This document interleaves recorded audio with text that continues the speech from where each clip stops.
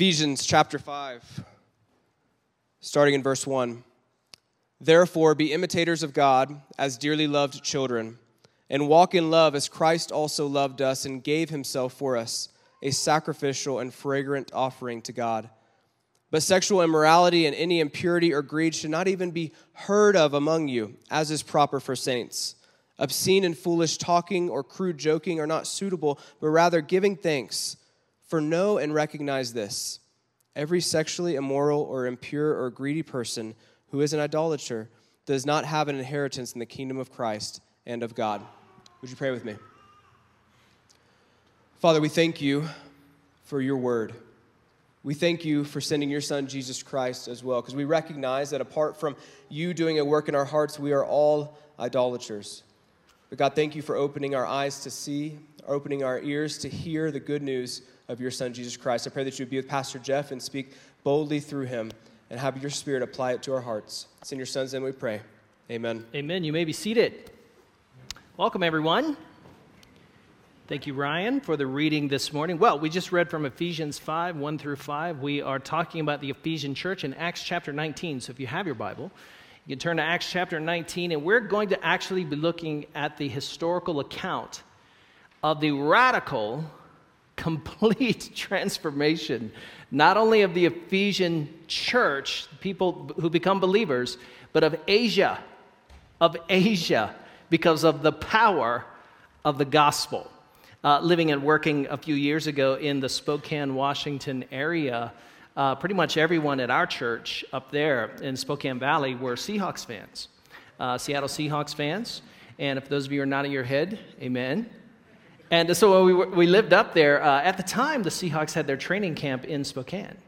So people there were just really kind of nuts about the Seahawks, and they were doing really well. And I think it was Super Bowl, was it 48 is the one they won, right? Super Bowl 48. They won that Super Bowl against Denver handily, like so easily, and it was great. We were like, well, obviously, we're the greatest team ever in the history of ever. Now, Carrie and I were at a Super Bowl party where they won that game, and there was just, when they won that game and they won the Super Bowl, it was just elation. It was just joy. It was just a spirit of celebration in that party of about 30 or 40 people were there at that house from our church and some friends from the neighborhood.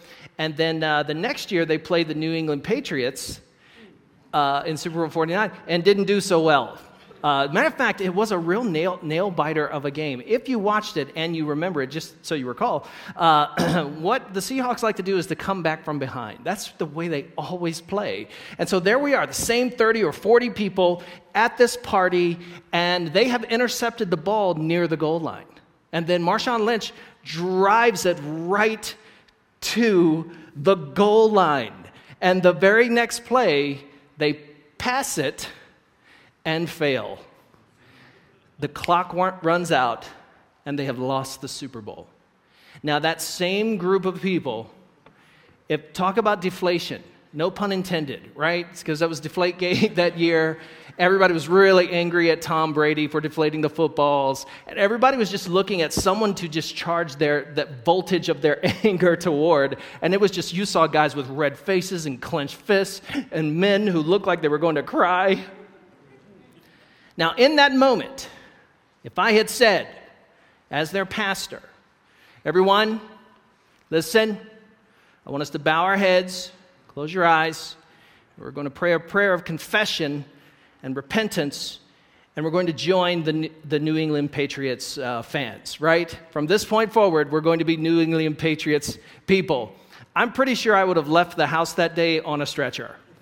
Like, I would have left at least with a few bandages on my face, okay? So now you think of any allegiance that you have. You think of any team, any political party, anything, any ideology that you hold, apart from Christ, where you're a fan. And someone would say, that person, that guy, he's a Pittsburgh fan, or that guy, he's a Cowboys fan. You think of that. Now, that commitment, that allegiance is a fraction, is infinitesimally small. It is a fraction compared to the way the Ephesians felt about their goddess, Artemis. Artemis is their patron goddess. And this false idol, Artemis, is being worshipped by all of the nations within Asia. And this false goddess is known as Artemis of the Ephesians. When you see her name minted in coins, when you see inscriptions about this goddess in the ancient world that archaeologists have dug up, when you see that name from the ancient world, it's Artemis of the Ephesians, because this is their patron goddess. This fertility goddess, I don't know if you, I'm going to put up a picture here so you can see a picture of her. Have you guys seen that yet? Yep, there she is. The many-breasted fertility goddess of Artemis. So you could probably surmise what their worship was all about. For Paul to be preaching that the gospel of Jesus has come to Asia, the gospel of Jesus has come to this world, to this territory, and that Jesus is your God. Jesus is the Son of God and the new King. Well, that would have just caused a riot. And indeed, in this text, it does. Artemis's fame is transferred to the people. You think about any city who has a team that wins the Super Bowl. The fame of that team vicariously is transferred to the city. So a great disturbance in verses 23 and 27 has broke out in Asia concerning the Christian faith. A man named Demetrius, or Demetrius as we call him, a silversmith, who made silver statuettes, these little statuettes and shrines of Artemis, enriched the artisan class of Ephesus. Now, archaeologists have discovered two massive statues very near the theater that we're going to read about today. Dozens of figurines, silver figurines of Artemis, shrines, fountains, multiple inscriptions, her image stamped on coins throughout the Roman Empire. In the late 1800s, an Ephesus inscription was discovered that dates back to the middle of the first century, just about the time we're reading today in Acts chapter 19.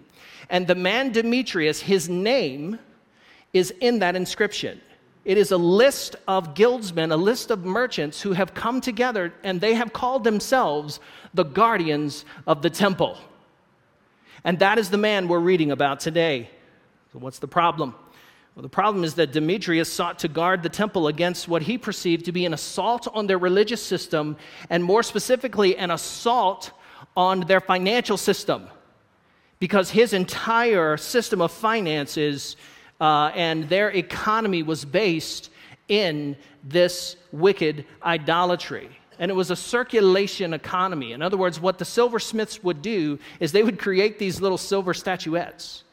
They would create these little silver figurines, and when they would have these Artemis festivals, and many people from surrounding regions and towns would pour into the city, they would sell them. They would sell them to the residents there, and then you would take your figurine to the temple, and they would melt it down in front of you, and that was your offering.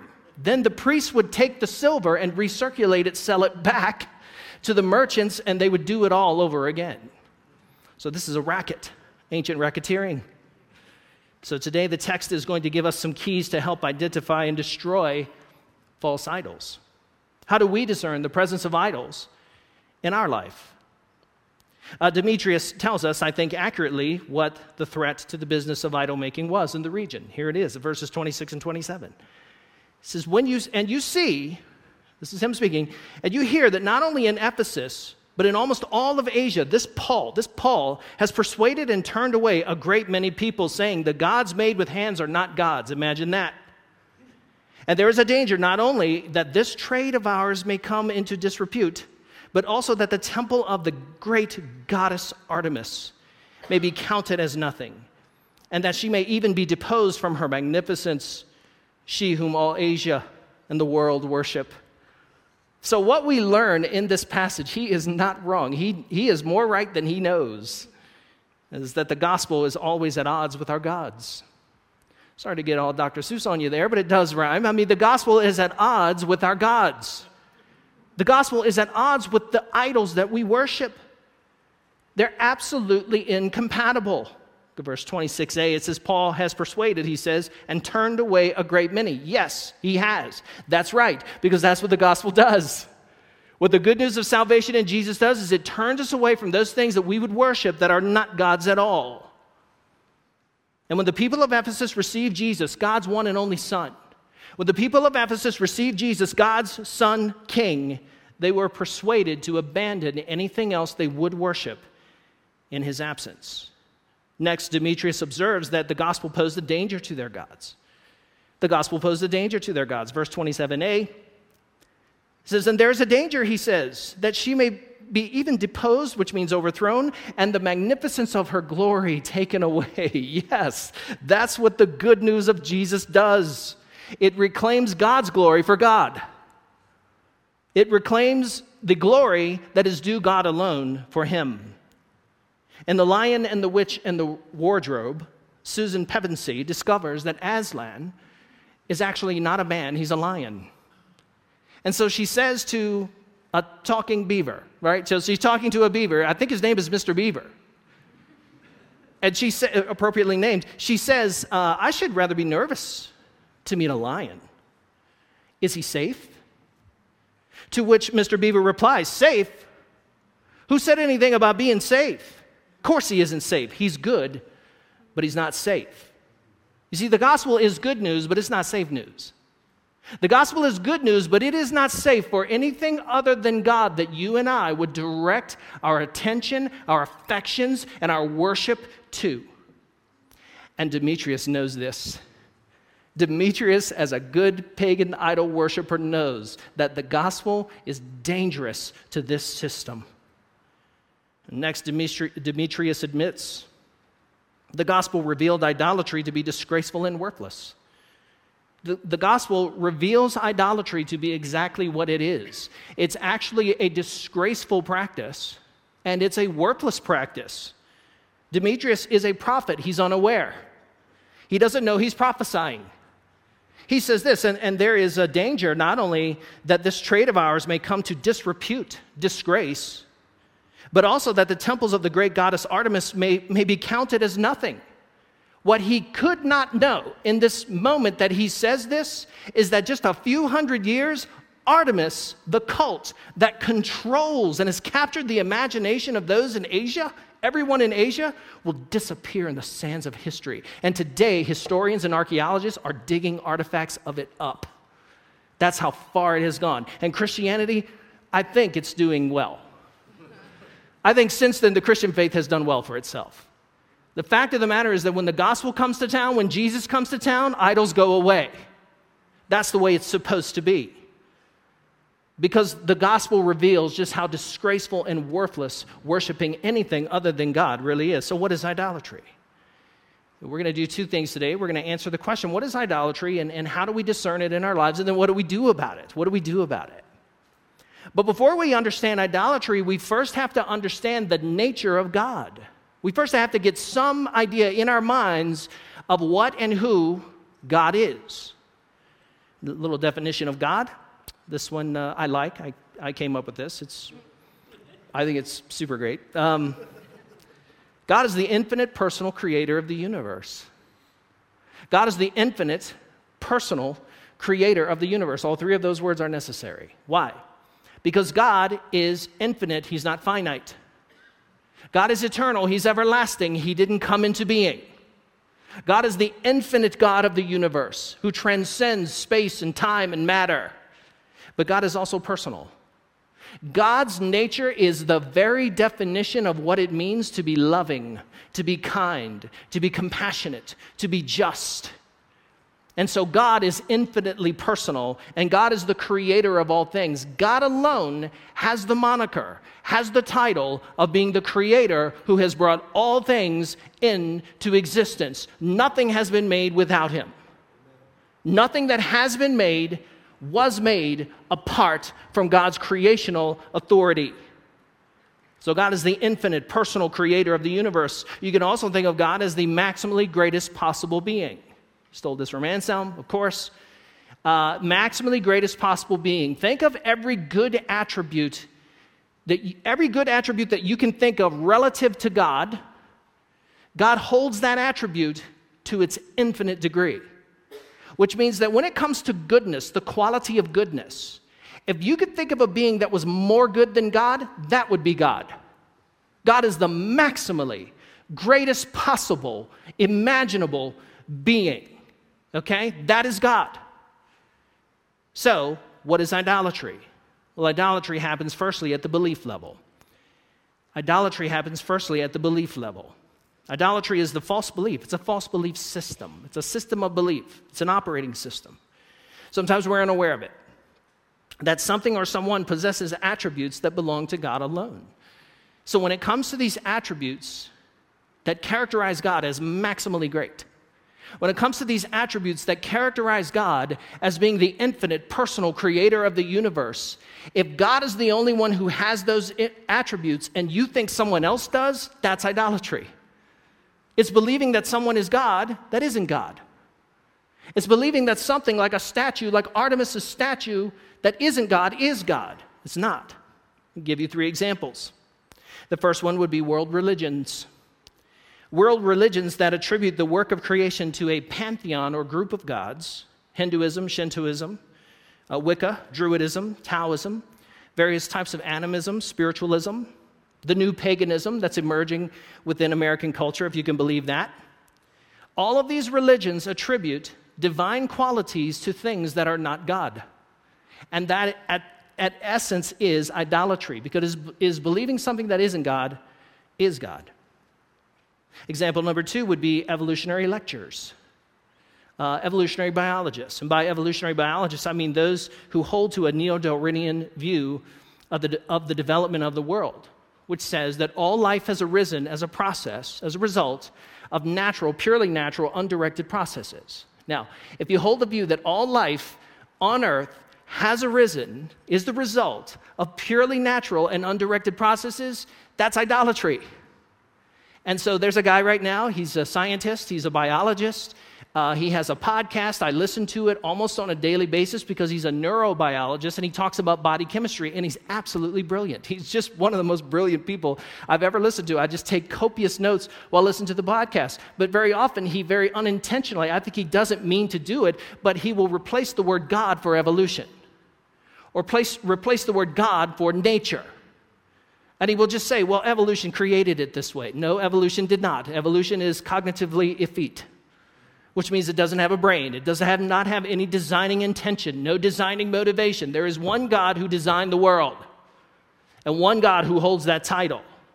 Now, theologians and scientists debate all the time the degree to which evolution has occurred in nature, but I want to say that if we replace anything with God for anything else as the creator, that is, in essence, idolatry.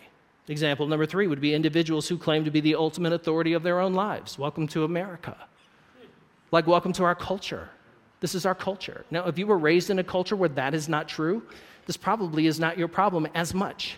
You might have some of the other examples going on in your life. But individuals who claim to be the ultimate, supreme authority on matters of truth. Now, I'm going to pick on this one, not because of its vitality, not because it's the most vital one, but because it's one of the most pronounced ones in our culture today. A vanishingly small number of people actually deal with gender dysphoria. A vanishingly small percentage of people have some genetic wiring where they are dealing with gender issues, okay? The rest of everybody who wakes up every day and just decides, I'm going to be a she today instead of a he, you don't have the right to do that. You don't have the right to do that. And I can think of 2 arguments to tell you why you don't have the right to choose your gender. Okay? I can think of 2. The first one would be obviously biological. If you are a male, you do not have female biology. You do not have female genetics. You do not have female chromosomes. Your endocrine system is very vastly different. Your skeletal, muscular system is very much not the same. Your twitch muscle fibers do not work the same. Just about everything about you, your anatomy is very different. I think you all probably know that by now, especially those of you who are married. So when it comes to your physicality, your biology, if you are a male, you are not a female. Now, if you want to come up to me and say, well, you know what, today I feel like a female, then my question for you would be, what is a female? What is a female? Well, I just feel like one. Well, what is it? What does it mean? Apart from biology, apart from genetics, apart from anatomy, apart from your chromosomes and your endocrine system, what does it mean to be a female? What are the attributes of femaleness? What are they? Just tell me what they are, and then we can have a discussion. Because until you can answer that question, it's an incoherent statement to say that I am a female if you were born a biological male. Now, the second argument is biblical. It's scriptural. And this is the one that has authority. Genesis 1:26 says this, "Then God said, 'Let us make mankind in our image, according to our likeness. And they, the man and the woman, will rule over the fish of the sea, the birds of the sky, the livestock, the whole earth,'" everything, "and the creatures that crawl on earth." So God created mankind in his own image. He created him in the image of God. He created them, male and female. And then what did he do? Verse 28, do not miss this verse. God blessed them. What does God bless? What does God put his hand on? God says, I bless this because this is what I made. God, by design and by decree, is the only person who has the authority to determine what your function, what your purpose, and what your identity is. As the creature, you and I do not have that authority. As the person that God has made, as the thing that God has made, God alone has the authority to tell you who and what you are and what you were made for. God alone has the right, by design and by decree, to determine our purpose, our function, and our identity. And so at the moment I say, well, I have the right to determine that. Like I have the right to show up at the LA training camp next NBA season and to tell the coach, I am a 6'9" black man. My name is LeBron James. Like I can think that, I can believe that, but then the question is, what does it mean to be LeBron James? Clearly, I cannot define it. Clearly, I cannot objectively tell you that that is true. So I'm going to be hauled out by security, maybe put in a mental institution, if I insist on thinking that I'm 6'9", I'm a black man, and my name is LeBron James. There is nothing about that statement that is objectively true. And the same is true for gender.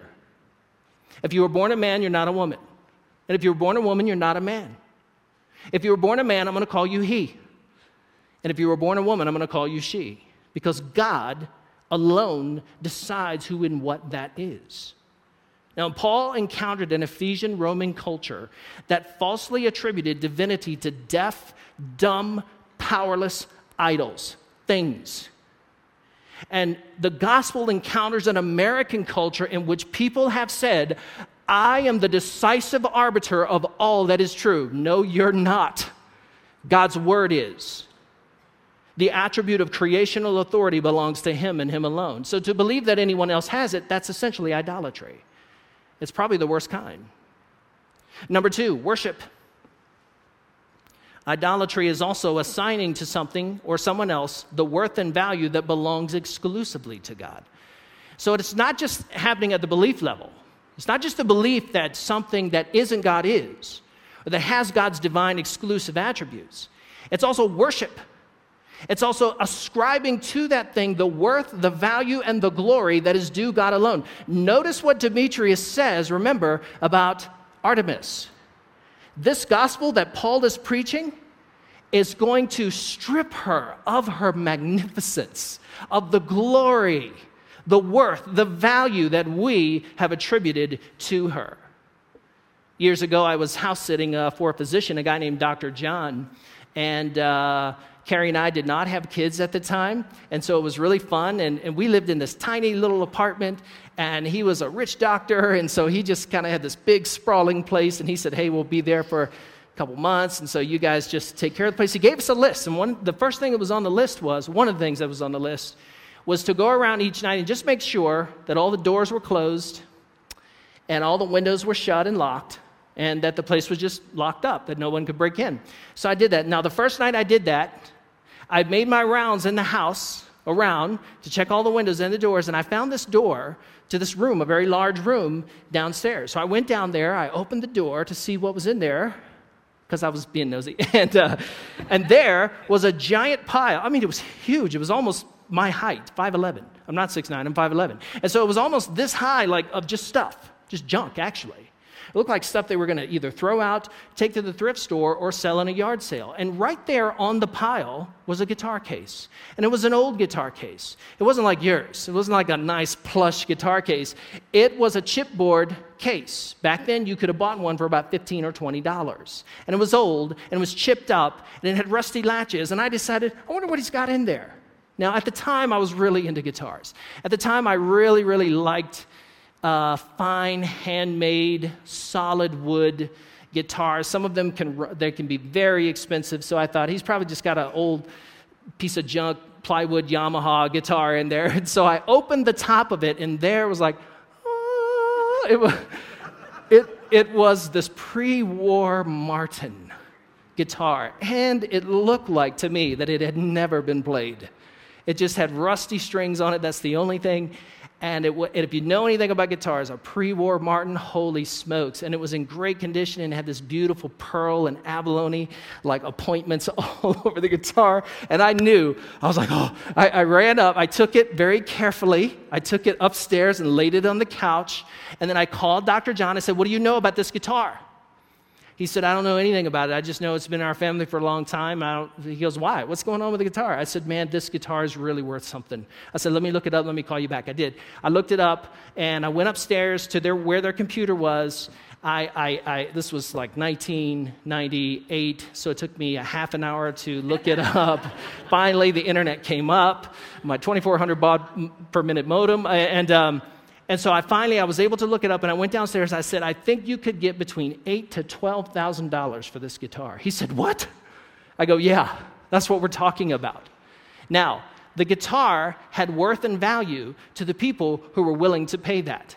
But the guitar doesn't have any innate value. The guitar is worth nothing. It was worth almost nothing to Dr. John.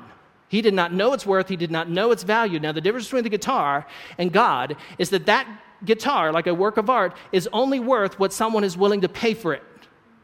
But God is intrinsically worthy. Worth comes with the deal. Glory comes with the deal. When you get God, when you discover God, your only job is to ascribe the worth and the value that is already due his name. And this is exactly what the psalmist does in Psalm 29. He says, ascribe attributes to the Lord the glory that is due his name, the worth and the value. Worship the Lord and the splendor of his holiness. Worship the Lord, why? Because he is splendorous, he is holy, he is astonishing, he's glorious. Isaiah 42:8 says, I am the Lord, God says to Isaiah, that is my name, and I will not give my glory to another or my praise to idols. Why? Because there isn't any other. There isn't anything you could possibly praise that is this praiseworthy. God alone is glorious, and the splendor of his holiness. I love this picture in Revelation 4:11. Revelation 4:11. It says, our Lord and God, this is the 24 elders surrounding the throne, you who are worthy to receive glory and honor and power, because you have created all things, and by your will they exist and were created. Do you see? The only one who is worthy of your belief that he is God, the only one who is worthy of your appraisal, your praise is God, because he alone is the creator. He alone determines what the purpose and the function and the design of this world is. So idolatry happens when we falsely believe that something is God that isn't. And idolatry happens when we transfer the glory that is due God alone to something else that isn't worthy. However, the most visible expression of idolatry, especially in our Western culture, is at the level of allegiance. Number 3, allegiance. What do we mean here? What do we mean here? Well, allegiance has to do with idolatry, which is devotion of our lives to an unworthy competitor. Now, God has lots of rival gods. God has lots of rivals. And these things can take the shape of allegiances that now compete with something that God requires of us. There's something unique to God that requires a unique expression of devotion and allegiance to him. And God has and does encourage our loyalty to other people and other things. So if you're a spouse, you're supposed to be loyal to your spouse. Right? So if you're a member of a local church, you're supposed to be loyal to that local church. Committed. Some of you sign non-competing agreements in your employment contracts with your employer. The attribute of allegiance or loyalty is a praiseworthy attribute. It's a communicable attribute. It's something God has shared with us and he does expect of us. But there is an aspect of our devotion that belongs solely to God. And it belongs solely to God because he alone is supremely God. He alone is supremely worthy. And he calls us to exclusive worship. Jesus said it this way. He said, you cannot serve two masters. You can't have two gods. You cannot serve both God and money. You cannot serve both God and money, or the pursuit of pleasure or leisure, or the pursuit of radical independence, thinking that you are God and you are your own authority. Nope. You cannot serve God and money, but you can serve God with money. You can serve God with money, but you can't serve God and money. You can serve God with your pleasure, but you cannot serve God and pleasure. You and I can serve God within our leisure or in the expression of our freedom, but we cannot serve them both as God. God will have no other rivals. When Satan tempted Jesus in the wilderness to bow down before him, this was pretty bold here. Jesus responded in Matthew 4:10. He said, "Get away from me, Satan." Notice the urgency of that statement. Get away from me. And this is what we are to say to false idols that seduce us to come and worship them. We are to say, no, get away from me. For it is written, you shall worship the Lord your God and you shall serve him only. That's Deuteronomy 6:13. This is also one of the 10 commandments. You shall have no other gods before me. This last week, Alan Gunn and I were having breakfast, and we sat down and we were having a very nice conversation, and a gentleman who wanted to meet us came up to our table, and he was an older gentleman, he was a veteran, he came up to our table and just sort of blundered into our conversation. And so we were very kind, we wanted to use it as an opportunity to invite him to church, and in fact we did. And so as we were sitting there talking, we really couldn't get a word in edgewise. So 15, 20 minutes later, this guy's still standing at our table, kind of just chatting with us, and then Alan just grabbed the conversation and moved it. He said, hey, I want you to meet our senior pastor at our church. And he said, church? And then I said, you know where our church is? It's over on South 5th West. You know where that is? He said, no. And then he began to tell us that he was a Christian, that he believed in God. He was a spiritualist, whatever that means, whatever he thinks that means. And then we said, hey, man, come and visit us. If you're ever coming through town, come visit us. He said, I'll never come there, especially in the fall. We said, why? He said, because in the fall, that's when football's on. Now, this guy did not articulate to me a belief system in which he thought a different God held God's attributes. He did not communicate to us a system of worship where he was attributing the glory and the honor and the worth and value that was due God alone to something else. But at the allegiance level, he was telling me who his God was in the fall. I literally had a conversation with someone just like this a few years back, where I said, hey, man, we haven't seen you in a while. He goes, well, you know, in the fall, football's on. I go, oh, okay, so football is your God? He's like, ha, ha, ha, ha. I'm like, I'm not joking. I said, well, what about the winter? Surely you could come in the winter. He goes, you know, we ski all the time in the winter. We hardly can ever get away from skiing. I go, oh, what about the spring? He goes, you know, we get out, we visit family in the spring, so we're never here. I go, oh, okay. What about the summer? He goes, well, in summer we're camping, so you probably won't see me again for a while. And you know what he was telling me? He was telling me who his God is. He was telling me that when God says, do not forsake the assembling of yourselves together, that God's command didn't matter to him. It didn't matter. What mattered was his personal leisure, his personal schedule. So you and I can have lots of rival gods at the allegiance level, something that is competing with God, something that God requires of us. So what's the application today? Well, let me give you a few. The first one is this, is that God's truth reveals the existence and presence of an idol in my life. So I have some. Do you? Do you know what yours are? I know what mine are. I know what they are. I can tell you right now, my idol is, this sounds fairly benign, but it's study.